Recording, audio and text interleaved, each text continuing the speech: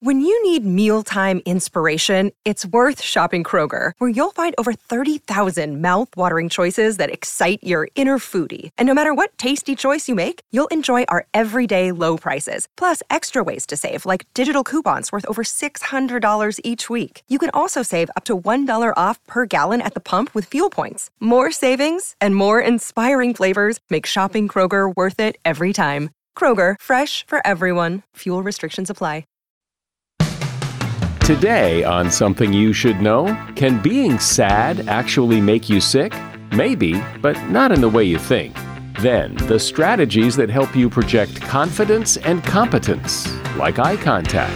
Very interesting research project. Eye contact is very effective when you're talking, but if I'm listening, it's actually better for me if I don't look at you. So when somebody's talking to you, don't keep eye contact. Look around, look at other people. Makes a very big difference.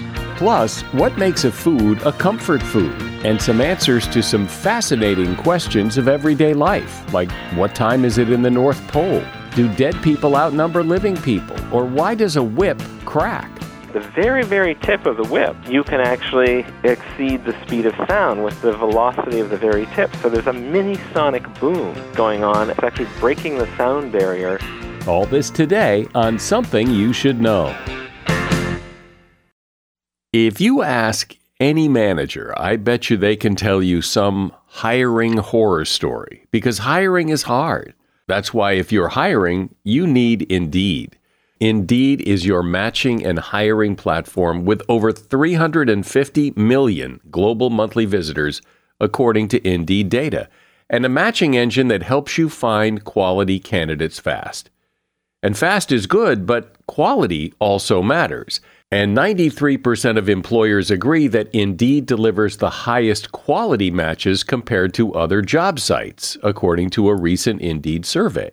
So why leave hiring up to your every so often, once in a while, try to do the best you can approach to hiring when Indeed gives you a proven system that works and so many potential candidates, you're bound to find the right person.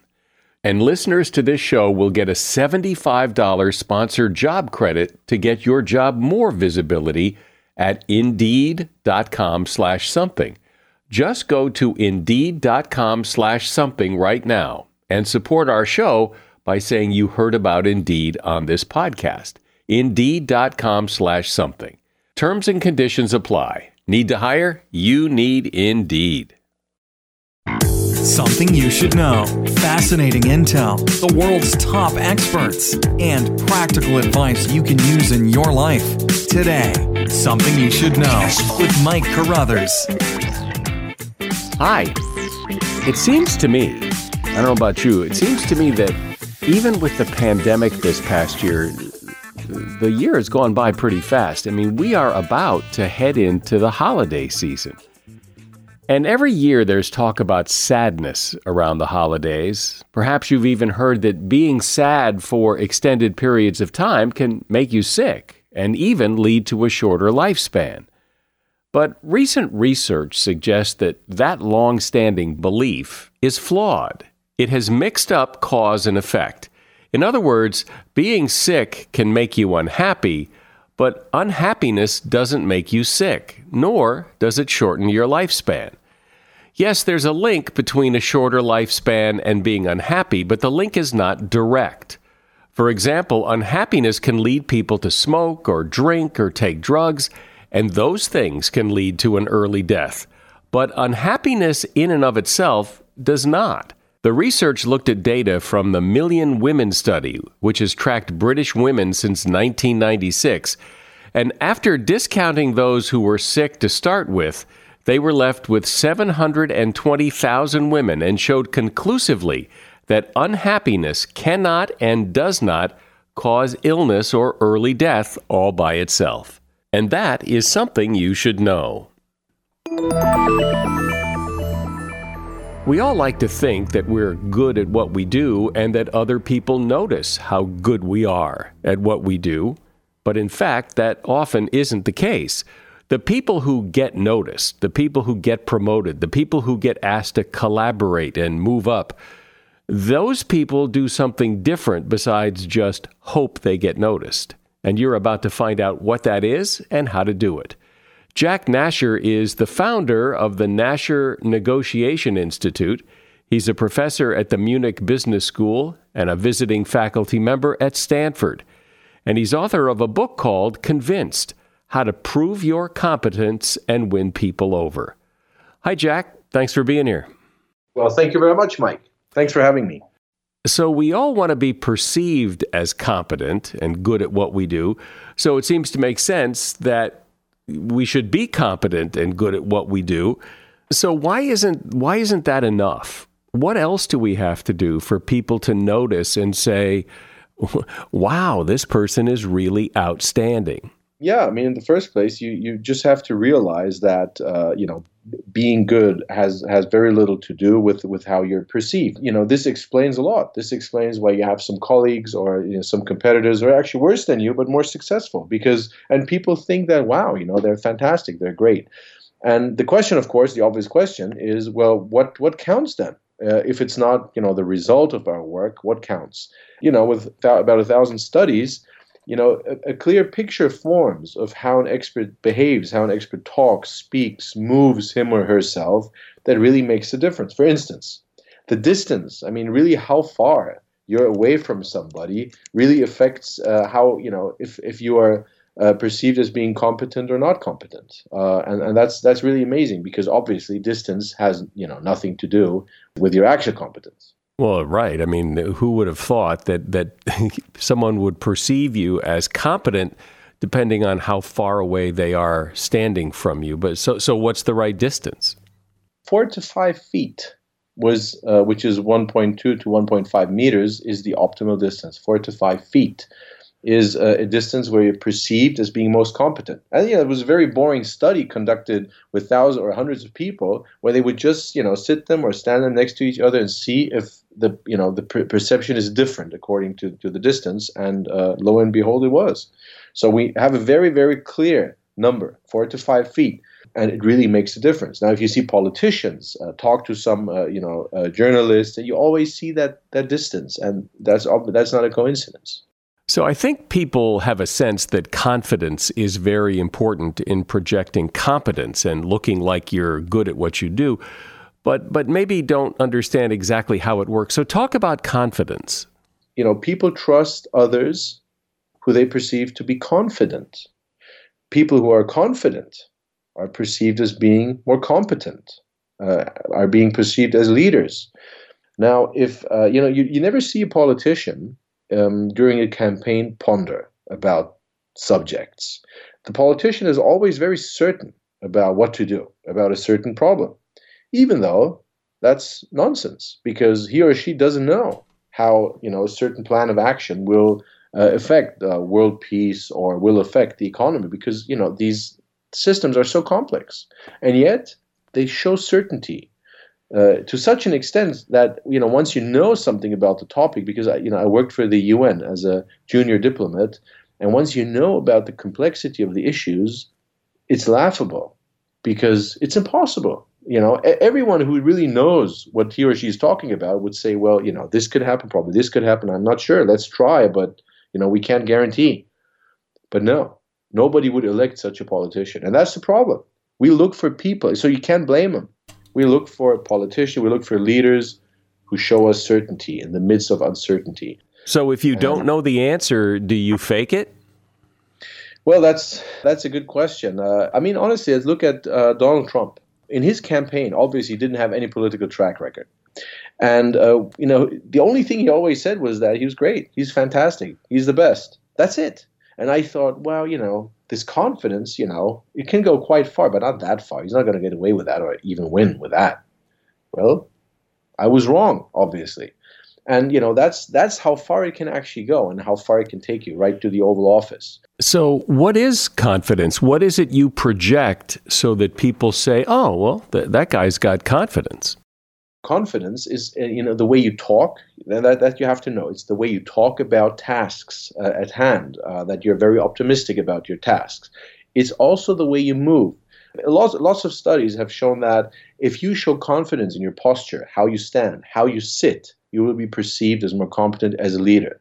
Your language, and there's something called power talking, found by actually a feminist researcher, that she analyzed the language patterns of men and women, and she found that women tend to use a low power language. They tend to be overly polite. They tend to use question tags. They tend to make statements sound like questions by raising their voice at the end of the sentence like that, and it sounds kind of polite and nice and cute, but it's not good if you want to project competence. So again, here you have to use a technique called power talking that shows confidence in your statements. So when you make a statement, it very clearly sounds like a statement and not like a question. Okay? So when I say confidence, it's not that easy because it's about the way you talk. It's about in terms of power talking, it's what you say when you talk. It's your posture when you sit, when you stand.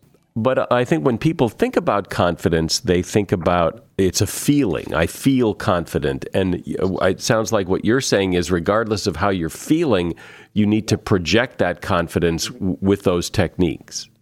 The very first person you have to convince is yourself. And that you do by a technique called priming. Priming means that, you have to get yourself in a state of confidence. Well, how do you do that? Well, you do that like good athletes. Before important games, tennis players watch video clips of their best matches. So, you have to get in that state where you look at your successes. So, what I tell because I give seminars usually on negotiation, but what we practice is that remember your greatest success. And I ask people, well, what was your greatest success? Stand up in front of everybody here. What was what are you really good at? Why should anyone be led by you? Now, the problem is if you can't answer these questions, how would you convince other people that, they should follow you? How should you convince other people that you're actually good? So the very first thing you have to do is to convince yourself to be in this state of mind, to think about your successes, to think about what you're really good at. And it's only then that you can effectively communicate your competence by showing confidence. Otherwise, you will feel like a fraud. Let's talk a little bit about the nonverbal ways to project that competence and confidence. Smiling, for instance. Interesting research conducted on smiling. Now, the good news is you just don't have to smile a lot at all. As a matter of fact, smiling can make you look like an imbecile, like an idiot, because especially if it's not fitting. So you don't have to smile. Just smile when something is funny. Now, that probably sounds like common sense to you, but a lot of people learn, well, you always have to smile. Well, you don't. That's a kind of good news because it will make you look like a low status salesperson. So in that sense, actually, it's only smile when you feel like it. You don't have to. Eye contact, very, very interesting research project, which surprised me because eye contact is very effective when you're talking and I'm looking at you when I'm talking. But if I'm listening, it's actually better for me if I don't look at you. Why? Because again, it will turn me into a low status, like a servant looking at my master to take commands. But so if you talk to me and I look away, of course, I have to be careful not to be rude. By looking away, by pondering, kind of looking in the air and thinking about what you're saying, that's fine. That's actually good. That's effective. So when somebody's talking to you, don't keep eye contact. Look around, look at other people, look back, so you're not rude. But when you're making a point, don't be shy. Look them straight in the eye. Makes a very, very big difference. Something I've noticed is that the gestures that you make while you're speaking can really influence someone's perception of your competence and your confidence. I want to ask you about that. But first, I'm talking with Jack Nasher, and the name of his book is Convinced: How to Prove Your Competence and Win People Over. As a listener to Something You Should Know, I can only assume that you are someone who likes to learn about new and interesting things and bring more knowledge to work for you in your everyday life. I mean, that's kind of what Something You Should Know is all about. And so I want to invite you to listen to another podcast called TED Talks Daily. Now, you know about TED Talks, right? Many of the guests on Something You Should Know have done TED Talks. Well, you see, TED Talks Daily is a podcast that brings you a new TED Talk every weekday in less than 15 minutes. Join host Elise Hu. She goes beyond the headlines so you can hear about the big ideas shaping our future. Learn about things like sustainable fashion, embracing your entrepreneurial spirit, the future of robotics, and so much more. Like I said, if you like this podcast, something you should know? I'm pretty sure you're going to like TED Talks Daily. And you get TED Talks Daily wherever you get your podcasts. So, Jack, let's talk about gestures and how important they are in projecting your competence. I was giving a talk a few years ago, and it was filmed. So they told me, you have to stand there. The light is here. Just don't move a lot. And what happened was I was just standing there because I was scared, I wouldn't be on the picture. So I didn't move at all. I gave the same talk I'd given a couple of hours earlier, and there was almost no audience reaction. And I was thinking, why? I mean, it was verbatim. It was the same talk, the same slide. Everything was the same, but I was standing there. And it just didn't work. And there was an interesting experiment conducted comparing the movement. And the result was very clear. It was called the Dr. Fox experiment, where they had a fake Dr. Fox giving a nonsensical talk. But when he moved with great enthusiasm, wow, what a difference that was. All of a sudden, he was perceived as being so much more competent, interested in his own subject and so on, and so much more competent. He got great ratings, even though it was an audience who should have known that it was utter nonsense. But all he did was, it was an actor, so he was, moving around and seemingly really, like Steve Jobs kind of, really into what he had and loving the topic seemingly. It was all fake. It was all fake. Here we go again. And yet it worked. So move around, show real enthusiasm when it comes to your topic. And that actually does make a tremendous difference. And again, it was surprising to me because I thought, well, if I stand there and I just talk and, all the attention is on my talk, is actually better. But it wasn't. I'm wrong. I was totally wrong.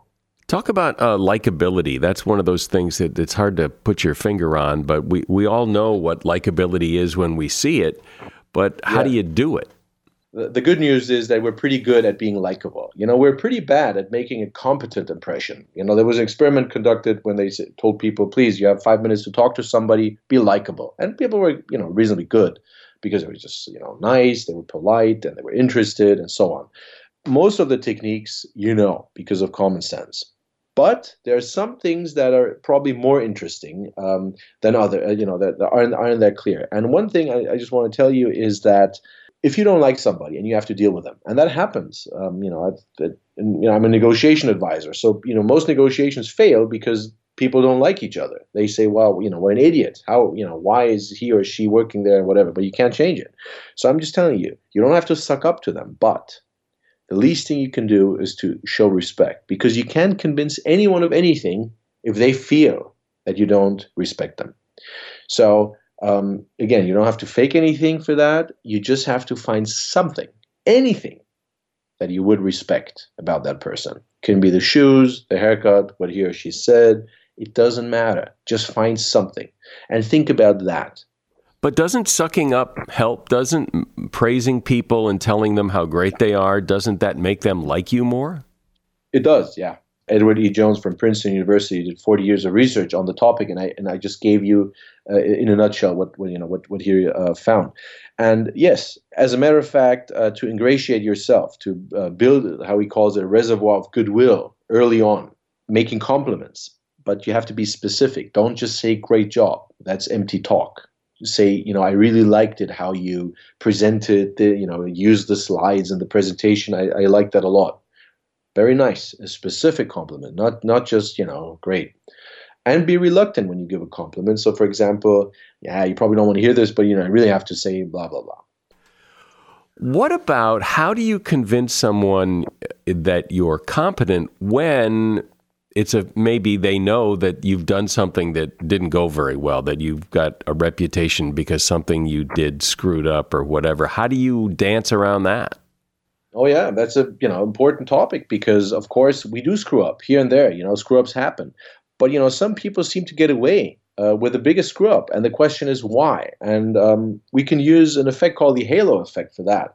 And the idea is quite simple: that if you have if you have good news, you have to associate yourself with the good news as much as possible. because the halo effect is basically the power of association. To sum it up. So if we have good news, we want to associate ourselves with it as much as possible. So if you have good news, stand up, be in the center of the room, talk about it as much as possible. You can give credit to thousands of people. It doesn't matter because you're the one standing there. People remember you. You will be associated with the good news. And the same if you have bad news, do the opposite. Just stay seated. You can take all the responsibility, but just kind of don't be in the picture. And then immediately redirect the bad news to good news. So instead of just saying, oh, I made this mistake, that mistake, this and blah, blah, I'm sorry, I'm so, and by the way, I also sucked at that 2 years ago, I did this and no. What you should do is, and that's every PR agent, crisis communication, that's what they will tell companies. First thing you do, admit, accept responsibility. This takes you probably 30 seconds. Then immediately shift to the learnings. Immediately tell them what you learned. Immediately tell them what's going to happen from now on and what you will do from now on. So you can turn bad news into an advertisement showing that, wow, you're responsible and also you learned a lot. This will never happen again because of A, B, C, D, and so on. Okay? So, and then you stand up because, again, people will remember the positive things about your presentation. Because you stand up, you're associated with them. What's an example of something you see people do wrong over and over again? Modesty is a huge mistake. Modesty concerning your core abilities. People saying, oh, it worked out, I was just lucky, or, I was just there at the right time. If you say that, you get a laugh and people will think, wow, modest person, but it will destroy your perceived competence. You should never do that. It is interesting that, when you say modesty is a mistake, and yet we're told not to brag. We're told we learn growing up that we, shouldn't just keep the spotlight on ourselves. But we learn that the world is fair. That's what we learn. We learn that, work hard and, you will be successful. And that's just not true. It's nonsense. And of course, if I could change the world, I would say, everybody should get what he or she deserves. But we don't get what we deserve. We get what we negotiate. Right. It's as simple as that. And the question is how to react to that. And, sometimes as a business psychologist, I see phenomena. I think, wow, we're so irrational. It's unbelievable. But what can I do? There's nothing I can do about it. I can't change our modus operandi that's been programmed in our brain for the last, hundreds of thousands of years. You just can't do that. That's how we are. I remember, when I was young, one of my first jobs, and I grew up believing what you just said, that, you work hard and that's what helps. And then I worked for a guy who couldn't have been more incompetent if he tried, but he always came out smelling like a rose. He had the ability to get jobs, but he didn't necessarily have the ability to do the job because people liked him. People kept promoting him. I thought, wait a minute, there's something here. There's something to this. Yeah, it happens all the time. I mean, once you realize that, you will, and that's, it really helped me because, it's kind of like you. And I was really depressed because I thought the world is just so unfair, And then I figured, well, either I'm going to, be depressed for the rest of my life, or really I'm going to do something about it, because it's like JFK once presumably said, the world is not fair, but not necessarily to your disadvantage. And that made all the difference. And then I thought, okay, let's just, live with it and just make the best of it, the best for ourselves. I know there are people who are skeptical about this, that projecting competence and confidence isn't as important as being competent and confident. And you have the story of the violin player, which helps to drive your point home that you can't expect people to see your competence just by looking, that you need to make them pay attention. The story of Joshua Bell, the greatest violin player, probably of our times, and he went to play at a metro station in D.C. a few years ago. And they thought that people would stop, people would go crazy, because even if they're uneducated, if they know nothing about classical music, they would just notice that this is a genius at work. And, what happened? Nothing happened. Not a single person. It was like, I think 42 minutes or so. Not a single person stopped. Nobody. And that to me was just mind-blowing. But again, illustrating that you can be the best and nobody cares. Nobody notices. You can die the best who's ever lived and nobody will know. Nobody will care. You have to, take care people know that you are good. And if you don't do it, nobody else will. And I love that story because it so proves your point, because that violin player in a concert hall with those very same people sitting in the audience would be applauding and on their feet and yelling, bravo and genius and everything else. But in a subway station, because so much of what people think of us is, like it or not, how you dress it up and how you project it. And that's such a great story. Jack Nasher has been my guest. His book is Convinced: How to Prove Your Competence and Win People Over. You will find a link to his book in the show notes. Thanks, Jack. Appreciate you being here. Well, thank you very much. Thanks for your interest. So I think it's human nature as you travel through life. Interesting questions just pop into your head. It seems that's how the brain works. What time is it in the North Pole? Why are the windows on ships typically round and not square? Why are the numbers on a telephone keypad in a different order than the numbers on a calculator keypad? Well, you could look up the answers to these questions, but you probably never do. However, Ivan Seminek, who is a science reporter, he has looked up the answers and a few others. A few years ago, he, along with New Scientist magazine, released a couple of books that explored these questions, which came from readers of the magazine. One of the books is called Why Don't Penguins' Feet Freeze? And Ivan joins me to discuss some of these questions. Hi, Ivan. So let's start with the title. Why don't penguins' feet freeze, or really any animal, even dogs or cats? I mean, animals don't wear shoes and their feet come in direct contact with snow and ice and other cold surfaces, so why don't they freeze? Well, penguins have a particularly tough time of it, more so than dogs and cats, which would probably, on a very cold night, dogs and cats would probably find a way to keep their toes warm just by keeping them curled up. But penguins, they have to go marching out there on the ice and snow. And the way they do it is with a very highly adapted circulation system to their feet. Very small blood vessels, very rapid circulation flow, which minimizes the heat loss and minimizes any heat loss to the core body temperature while keeping the blood flowing through the feet very, very efficiently. So it's all down to fluid, the pump system, I guess, with the feet. Here's one you tackle that I think is a universal experience that's pretty interesting, and that is, why does a light bulb, when it burns out, almost always burn out at the moment when you turn it on? Why doesn't it ever just blow out by itself? And occasionally I've seen light bulbs do that, but almost always when a light bulb burns out, it's when you first flip it on. Basically, the short version of the answer is that electrical resistance is related to temperature. So the lower the temperature, the less resistance. And if the temperature goes up, the more electrical resistance there is in a wire.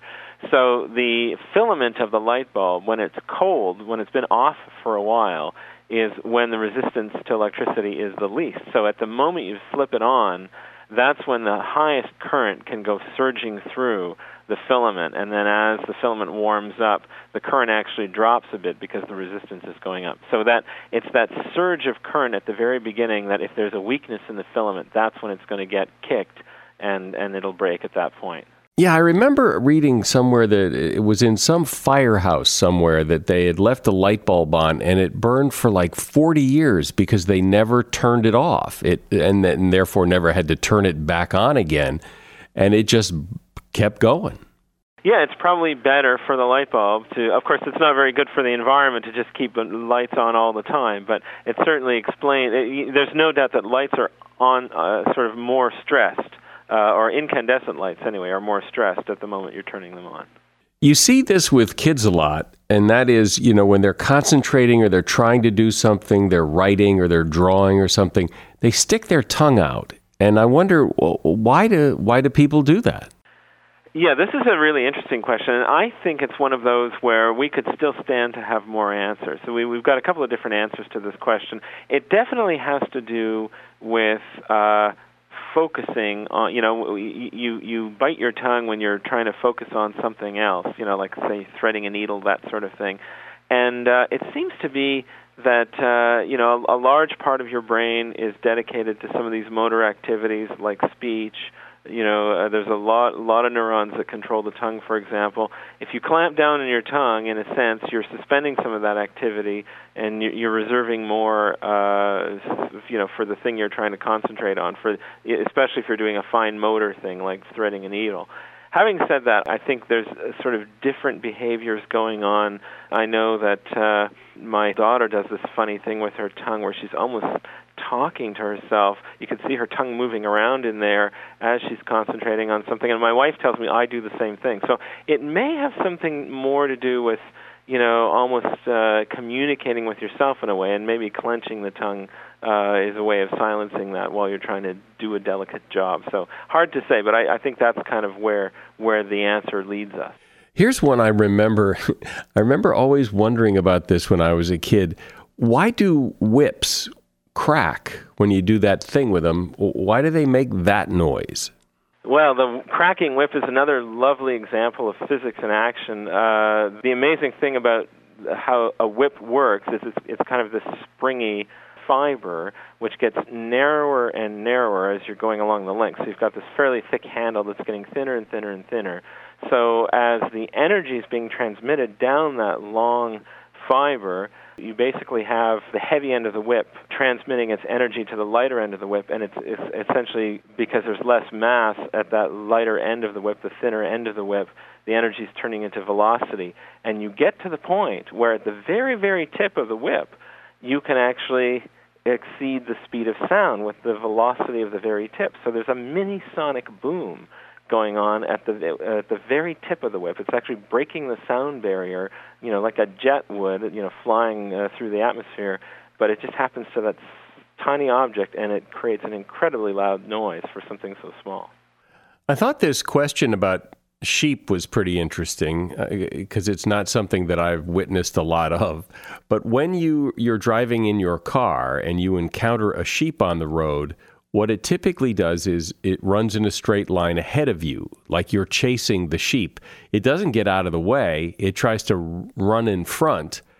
And why would a sheep do that? If you're like me and you live in the city, this whole concept was new to me, but a lot of our readers from around the world live in rural areas, and apparently this is a big problem with sheep. Once they're in front of your car, they just want to go in a straight line, and they don't veer off to the side. So in fact, the sheep are programmed to do this. They're actually doing a little bit of mental arithmetic, because sheep are evolved to escape from predators who might be chasing them, wolves, that sort of thing.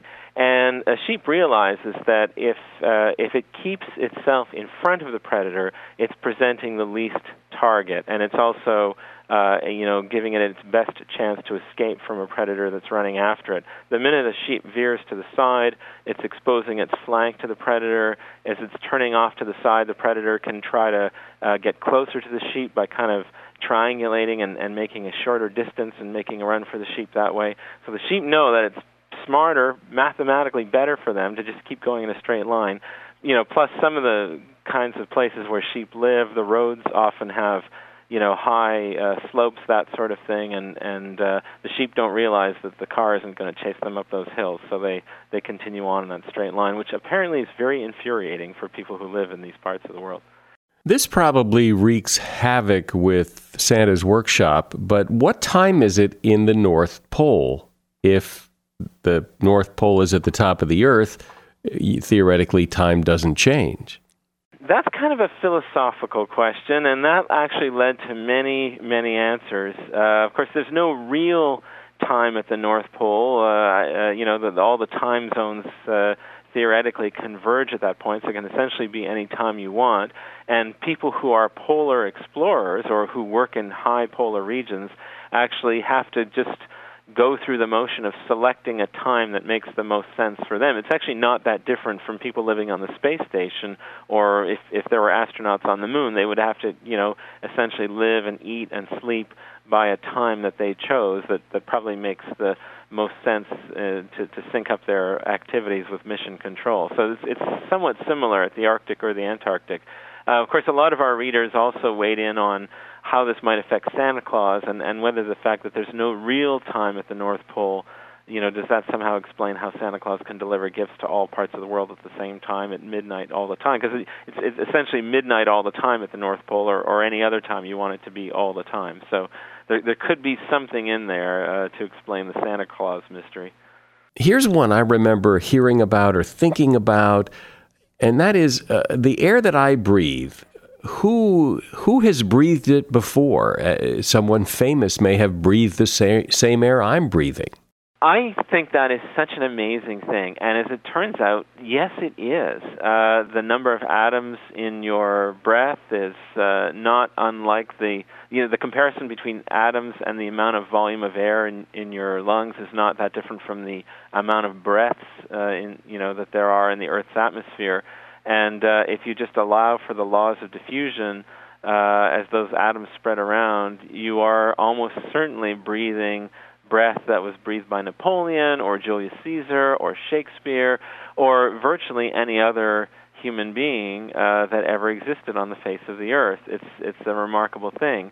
This is kind of by averaging it all out, of course. And if you go further, it's also true for all, there are extinct species. We're breathing the same air that the dinosaurs breathed long ago. And certainly some of the air that you take in every breath was air that at one point went through the body of a dinosaur. A question I think a lot of people have wondered about in their lifetime when you look at a ship is, why are the portholes, the windows on a ship, why are they round?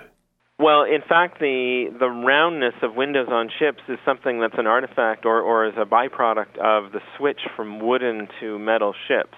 If you look at pictures of those old tall ships of the past, or if you watch carefully, Master and Commander, or some of those great naval films, you don't actually see any round windows in those wooden ships.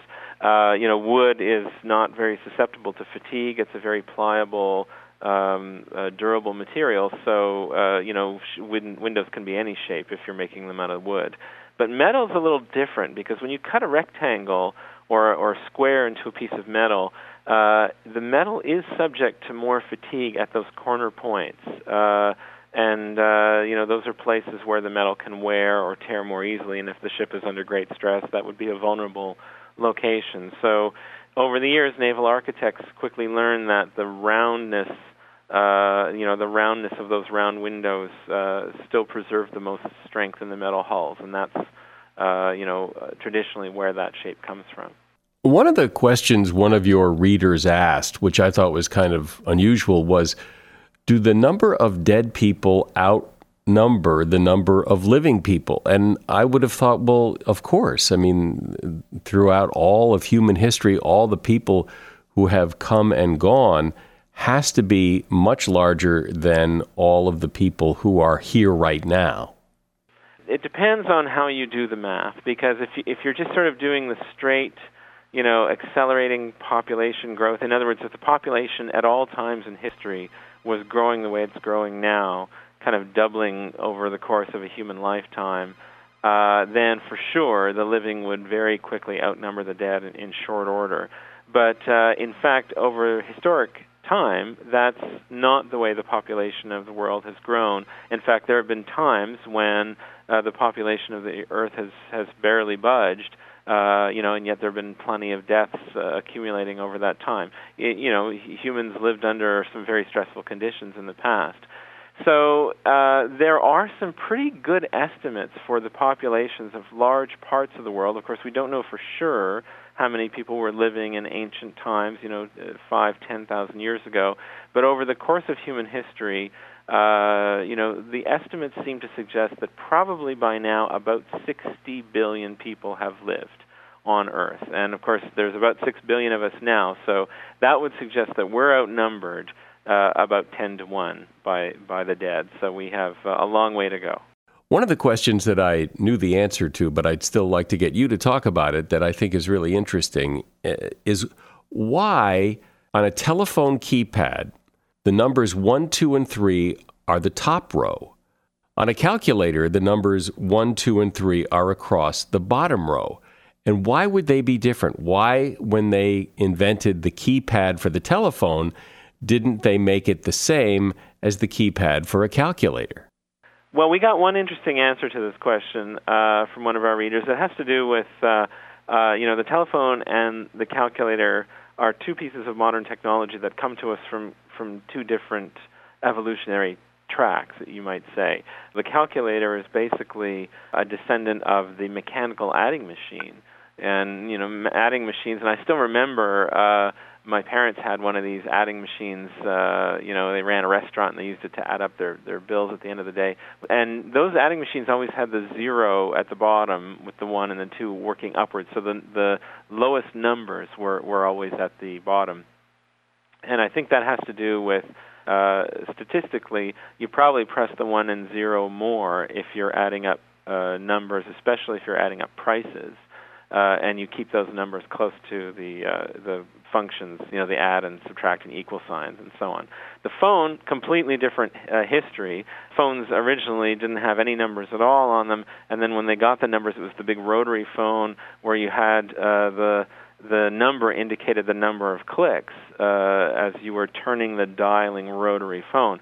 So the low numbers were at the top. You didn't have to turn the rotary very much to click 1 or 2 times. You had to turn it all the way around to click 9 clicks. And then the 0 actually was put by the 9 because it kind of stands in for a 10, basically. So today, when you look at a digital phone with the numeric keypad, it still keeps the lower numbers at the top, and the 0 is down there by the 9.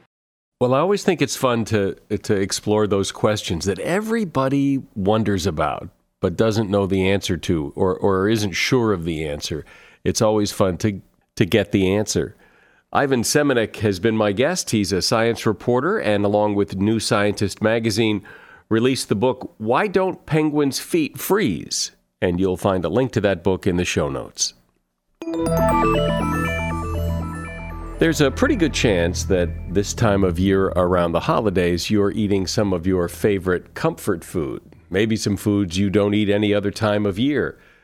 So what makes a food a comfort food? Well, the term comfort food was added to the dictionary in 1977 as food that comforts or affords solace. So any food can be a comfort food, and your comfort food can be and likely is different than mine. A study published in the journal Appetite found that the power of comfort food is based on the association that it calls to mind. So during times of stress or discomfort, people who have strong family relationships often reach for something that reminds them of those strong family relationships. Often those reminders come in edible form. This could explain why you want mashed potatoes or pizza in times of stress, which could help you recall memories of a family Thanksgiving or childhood pizza party. Another study found that chicken soup was considered a comfort food by people who had strong emotional relationships.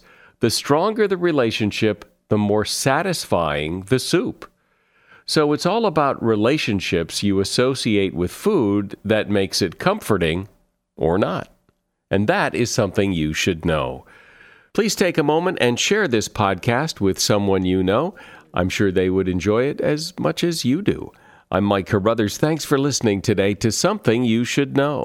The Bigger Pockets portfolio of podcasts are worthy of your investment. We're having a real conversation as real estate investors. New episodes available every day. It's important to buy where it makes money and not necessarily where you want to travel to. Bigger Pockets, On the Market, Rookie Real Estate, or Money Podcast. The purpose of flipping is to create more cash so then you can reinvest into other types of properties. The Bigger Pockets Podcast, on YouTube or wherever you listen.